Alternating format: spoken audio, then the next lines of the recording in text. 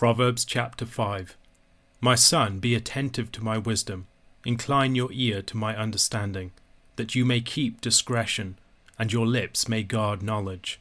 For the lips of a forbidden woman drip honey, and her speech is smoother than oil, but in the end she is bitter as wormwood, sharp as a two-edged sword. Her feet go down to death, her steps follow the path to Sheol.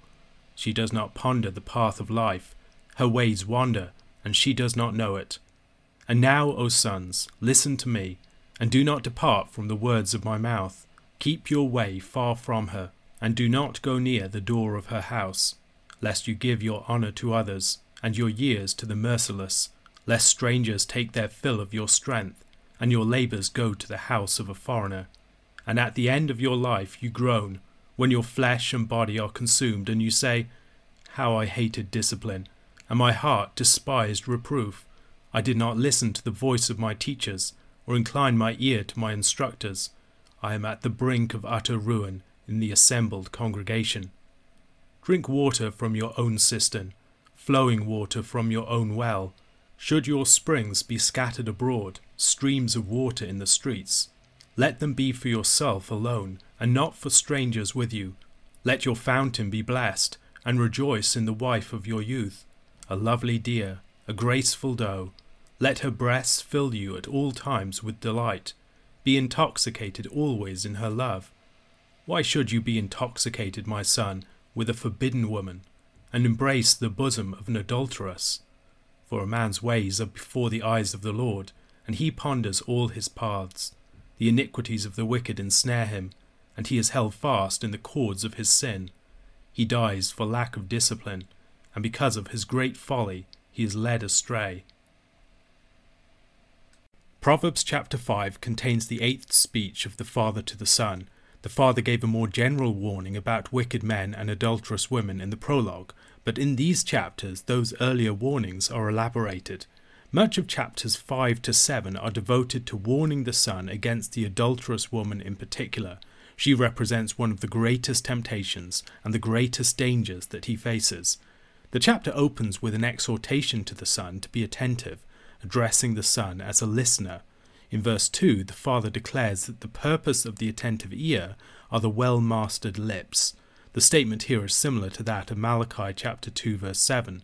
For the lips of a priest should guard knowledge, and people should seek instruction from his mouth, for he is the messenger of the Lord of hosts. The lips of the well-taught son will be discreet and will guard knowledge. As we see elsewhere in the book of Proverbs and in Scripture more generally, a person's speech is powerfully indicative of their wisdom or their lack of it. The lips of a wise son are immediately contrasted with the lips of the forbidden woman. The wise son's lips guard knowledge, the forbidden woman's lips drip honey. The dripping honeyed lips of the forbidden woman and the smoothness of her palate are perhaps intended to evoke the ease with which careless intercourse with the forbidden woman can move from seductive conversation to kisses and beyond. The language of dripping lips, while primarily having to do with seductive speech at this point, is elsewhere connected with sensual kisses in places like Song of Solomon, chapter 4, verse 11. Your lips drip nectar, my bride. Honey and milk are under your tongue. The fragrance of your garments is like the fragrance of Lebanon. The fool is especially susceptible to the sweet speech of the adulteress. The fool's pride makes him vulnerable to flattery. Hating rebuke, he has never gained perspective upon himself, and the flattery that the adulteress gives is the perfect bait to hook him. It tells him what he wants to believe about himself, and fools are driven more by what they want to believe than by any desire for the actual truth.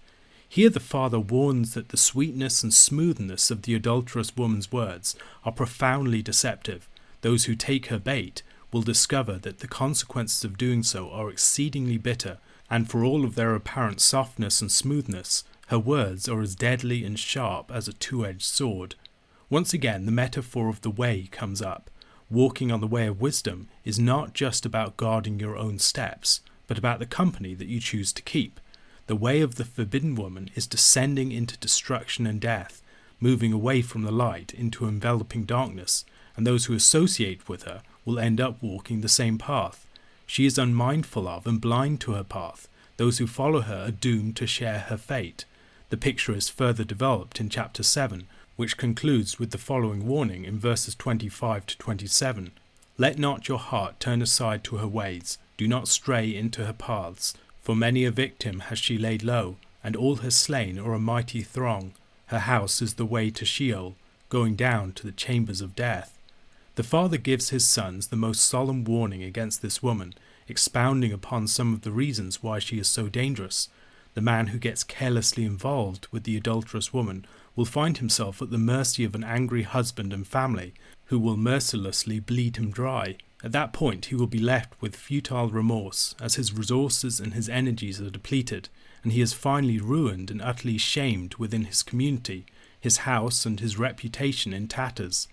The warning here can be generalized to sexual immorality more generally, which wastes countless lives. The careless young man may lose years of his life and his greatest vigour in promiscuity, squandering the first fruits of his strength and resources on women who would happily devour him whole. We can imagine such a person in his late 30s and 40s. He has had many broken relationships. He's paying support for children from whom he is alienated. He has had a costly divorce. He has wasted money on prostitutes or on his porn addiction. He is lonely, bitter and jaded. He has a few STDs. He is unable to connect with women in any emotionally healthy manner, and the best years of his life and the greatest of his energies and vigour are behind him. He has little honour in society. People regard him as a disreputable failure. If only he had listened to the warnings when he had the chance. The accumulated bitter blows of life beat awareness of the folly of his chosen path into the careless son. However, the wise son does not have to learn lessons the hard way. By heeding the warnings of his father, the benefits of the wisdom of the previous generation can be enjoyed by the next, with the son knowing little of the painful cost that he would otherwise have incurred had he needed to experience the fate that his father warns him about in order to obtain that knowledge. The alternative to the folly of pursuing the adulterous woman is fidelity and chastity in marriage. Within much of the Old Testament, sexual relations are focused upon procreation. However, within the wisdom literature, sexual relations are a source of delight and pleasure. How a man handles his sex drive is a primary testing ground for wisdom. Folly in this area can be devastating, but a wise man who orders his sexual desire solely, but fully, towards one woman is promised preservation from the dissipation that afflicts the unchaste, and joy and delight in physical relations with his wife. While the promiscuous man is depleted and consumed by his dissipation, the faithful man enjoys a sort of rejuvenation in the play of sexual union with the wife of his youth.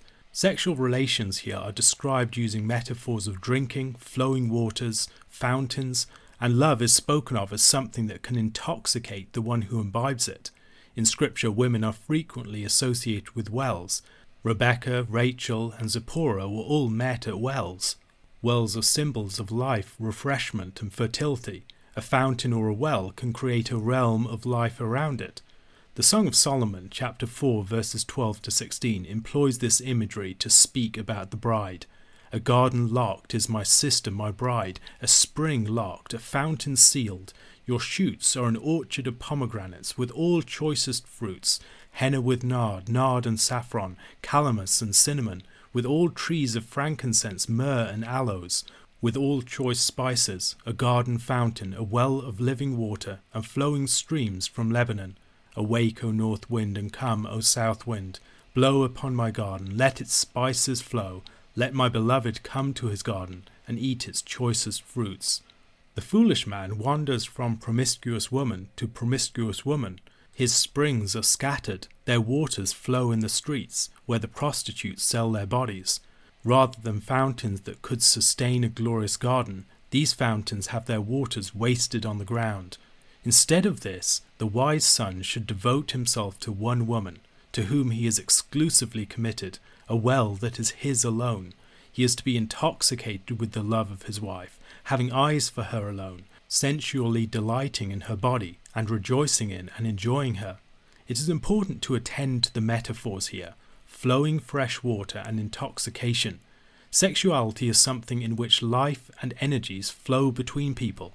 Sexuality is something that causes us to lower our guards, to relax and to open up, like we might when drinking alcohol. This is what sexuality is supposed to involve. Such sex is not safe. In such sex you are dropping your defences, opening yourself up, and allowing something of your life to flow to another person. Indeed, the things that make sex unsafe are the very things that make sex so good. When we read the 7th commandment, "You shall not commit adultery," we may merely hear the prohibition. However, much of the purpose of the wisdom literature is to acquaint us with the rationale, with the goodness and wisdom of the commandment. The man who commits himself to one fountain, a well exclusive to himself, can enter into the fullness of the goodness of sex. He can drop his defences. He can become utterly intoxicated in a woman. Waters can flow out, bringing life and fruitfulness. Such a man can enjoy the blessing of profound emotional openness with and exposure to a woman.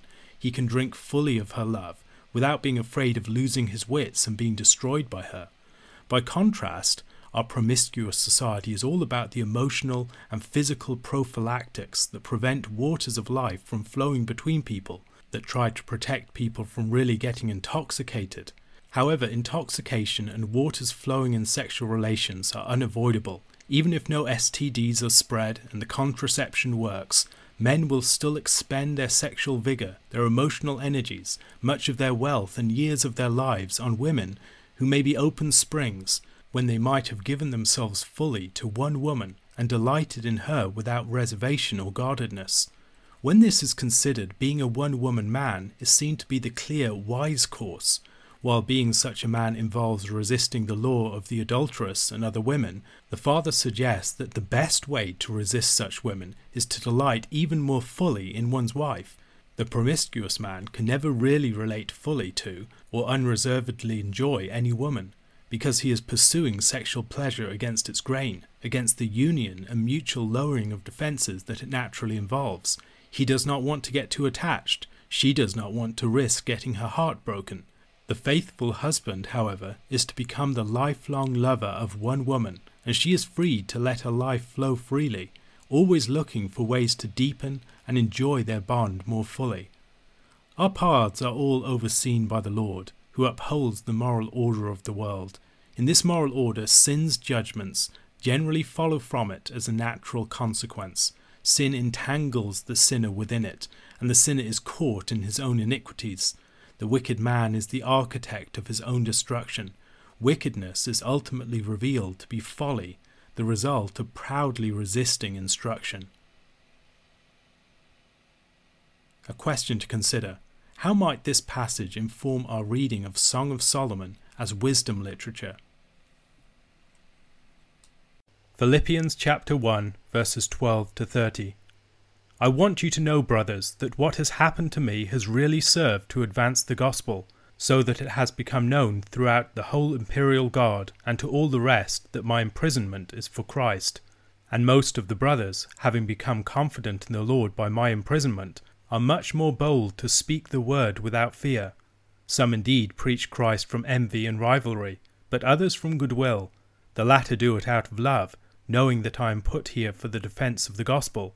The former proclaim Christ out of selfish ambition, not sincerely, but thinking to afflict me in my imprisonment. What then? Only that in every way, whether in pretense or in truth, Christ is proclaimed, and in that I rejoice. Yes, and I will rejoice, for I know that through your prayers and the help of the Spirit of Jesus Christ, this will turn out for my deliverance, as it is my eager expectation and hope that I will not be at all ashamed, but that with full courage now as always Christ will be honoured in my body, whether by life or by death. For to me to live is Christ, and to die is gain. If I am to live in the flesh, that means fruitful labour for me. Yet which I shall choose I cannot tell. I am hard pressed between the two. My desire is to depart and be with Christ, for that is far better. But to remain in the flesh is more necessary on your account. Convinced of this, I know that I will remain and continue with you all, for your progress and joy in the faith, so that in me you may have ample cause to glory in Christ Jesus, because of my coming to you again. Only let your manner of life be worthy of the gospel of Christ, so that whether I come and see you, or am absent, I may hear of you that you are standing firm in one spirit, with one mind, striving side by side for the faith of the gospel, and not frightened in anything by your opponents. This is a clear sign to them of their destruction, but of your salvation, and that from God. For it has been granted to you that for the sake of Christ you should not only believe in him, but also suffer for his sake, engaged in the same conflict that you saw I had, and now hear that I still have. In Paul's epistles, the message of what God is doing for and through other Christians in other localities is frequently related as a matter of importance. It doesn't just matter that God is doing things. The fact that people are spreading the news and talking about it matters too. This is especially true as such reports are transformed into prayers of thanksgiving, as the word of the success of God's word in various persons and locations returns to him in the form of praise. Paul is often eager to stir up such reports into a godly buzz about what God is accomplishing, so that Christians will become emboldened in their witness, and so that the work of God's word would yield a richer harvest of praise from those whose ears its victories reach. In the second half of Philippians chapter 1, Paul discusses the way in which the news of his own imprisonment has itself become a means of the gospel's spread. In particular, it had become known throughout the entire imperial guard and to others of the establishment that Paul's imprisonment was literally in Christ. Paul's imprisonment wasn't just for Christ, but in Christ. Not merely something occurring as a result of Paul's witness for Christ, but a way in which Paul himself was manifestly participating in Christ. By imprisoning this troublesome Jewish teacher, the Romans set up the conditions for the report of his master, Jesus the Messiah, to be spread throughout the palace guard. The message of Jesus was being spread through the gossip of the soldiers, who presumably saw something different and remarkable about this particular prisoner. And Paul's imprisonment and suffering at their hands was a way in which the fact that his life was lived in his crucified Lord shone with a brightness that could not be ignored. All of this created wonderful new opportunities for the gospel message and illustrated Christ's glorious way of achieving his great victories under the mask of defeats. Who would believe that the imprisonment of one of his leading heralds would be one of the ways in which Jesus would cause the message of his lordship and his gracious forgiveness to penetrate so deeply into the establishment that executed him? But Paul's imprisonment was not only producing fruit among the Roman guards. His example was emboldening other Christians to bear courageous witness, even in the teeth of the threat of similar imprisonment. The report of Christ's grace to Paul in his imprisonment robbed the threats of the authorities of the fear that they would typically instill. Ironically, some of the people who had been emboldened to speak were doing so out of bad motives, wanting to cause Paul distress or to build little kingdoms for themselves, now that their rival Paul was no longer able to keep them in check. They weren't preaching a fundamentally false message like the Judaizers, but they were preaching out of bad or mixed motives. However, whatever their intentions, the word of Christ was spreading through them nonetheless. If Christ could make the word of his kingdom spread in the gossip of Roman guards, he could spread it just as effectively through the words of petty and proud preachers. Just as in the cross itself, the intentions of the enemies of Christ will lead them to become the unwitting ministers of his victory. Not all of the preachers Paul mentioned, however, were of such a character. Some, rather than viewing Paul's imprisonment as their chance to get ahead in a rivalry that they had with him, recognized that Paul had been appointed to imprisonment by the Lord for the service of the gospel itself. Christ had put him in prison as a means of advancing his kingdom. Recognizing the sovereignty of Christ over the intentions of men and what Christ was accomplishing through the situation, Paul can respond to what would seem to almost any human being as a severe setback, not with despair, but with rejoicing. Rejoicing in prison and in suffering is one of the marks of the early church. Paul can also rejoice as he is assured that through the prayers of the Philippians and others and the work of the Spirit, the situation will yield his deliverance or salvation. The deliverance that he expects is a divine vindication, and he alludes to Job chapter 13 verses 15 to 16 here. Though he slay me, I will hope in him, yet I will argue my ways to his face. This will be my salvation, that the godless shall not come before him. Paul shares this confidence in God, a confidence that will not be shaken by death itself. Paul is looking to his approaching trial, but looking beyond the human court before which he will stand, to a greater court, from which he is awaiting a glorious vindication, a vindication achieved through the petitions of the Philippians and others, and the advocate of the Holy Spirit. More than anything, he desires Christ to be honoured in his body, in his current physical existence, whether this takes the form of life or death. While most would look at the trial that Paul would soon face with great concern over whether it would yield a death sentence, because Paul is looking beyond it, he can speak about the alternatives of release or execution with a measure of ambivalence. Whatever the human court determines in his case, it is the verdict of the heavenly court that he is awaiting, and he can confidently place himself in the hands of its judge, assured of the salvation that he will bring. The choice that Paul faces is between life and death. For Paul, living is opportunity to serve and exalt Christ by his labours, to minister to his people, and to extend his kingdom. We might here recall Galatians chapter 2 verse 20. I have been crucified with Christ. It is no longer I who live, but Christ who lives in me. And the life I now live in the flesh, I live by faith in the Son of God, who loved me and gave himself for me. On the one hand, being at home in the body, as Paul observes in 2 Corinthians chapter 5 verse 6, involves being away from the Lord.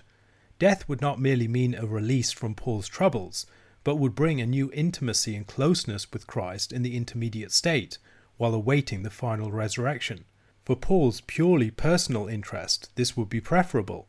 However, Paul believes that Christ still has a purpose for him to serve in ministering to the Philippians, so that they might grow further in their faith and have reason to thank and glorify Christ in his release and his visiting of them again. Whatever happens, Paul knows that the progress of the gospel and the glory of Christ is the ultimate end. The one thing Paul is concerned about is that the Philippians conduct themselves in a manner worthy of the gospel. Whether he is released to minister to them again, or is restrained from visiting them by continued imprisonment or death, Paul desires to hear of their united endurance, bound together by a common struggle for the truth of the gospel. They should be standing firm in the one Spirit, God's Holy Spirit, and united in the one mindset of Christ, fearlessly facing their adversaries and opponents.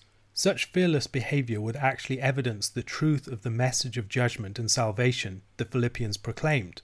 The more confidently the Philippians faced persecution, the more that their persecutors would be led to question their own position, suspecting that confidence in the judgment upon the enemies of Christ, of which the Philippian Christians spoke, was the only explanation for such conduct.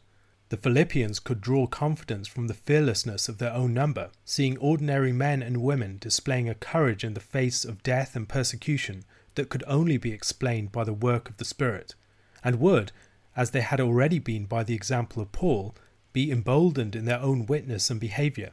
All of this would be evidence to them and their opponents that God was at work.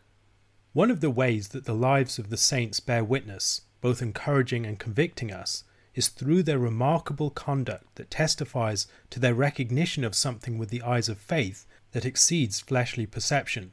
They display virtues and rise to a stature that is astonishing, precisely as they witness something that others don't see. However, even when people don't see what they see, their lives themselves bear witness to the existence of such a reality, as they are clearly living in terms of a greater horizon, one that elicits virtues from them that are both glorious and utterly paradoxical in terms of the immediate horizons that everyone else witnesses. Paul concludes this chapter with a remarkable statement. For the sake of Christ, it had been granted to the Philippians not only to believe in Christ, but also to suffer for his sake. Our very faith is something granted to us by God, who opened our eyes to his truth so that we might respond to him. Apart from God's work of grace towards us in Christ, we would not have any capacity to respond. Beyond this, however, we have been granted to suffer for Christ's sake, knowing the fellowship of Christ's suffering, and in our suffering for him, rendering some thanksgiving for the immensity of his suffering for us. In chapter 3, verses 10 to 11, Paul will speak of sharing his sufferings, becoming like him in his death, that by any means possible I may attain the resurrection from the dead. A question to consider.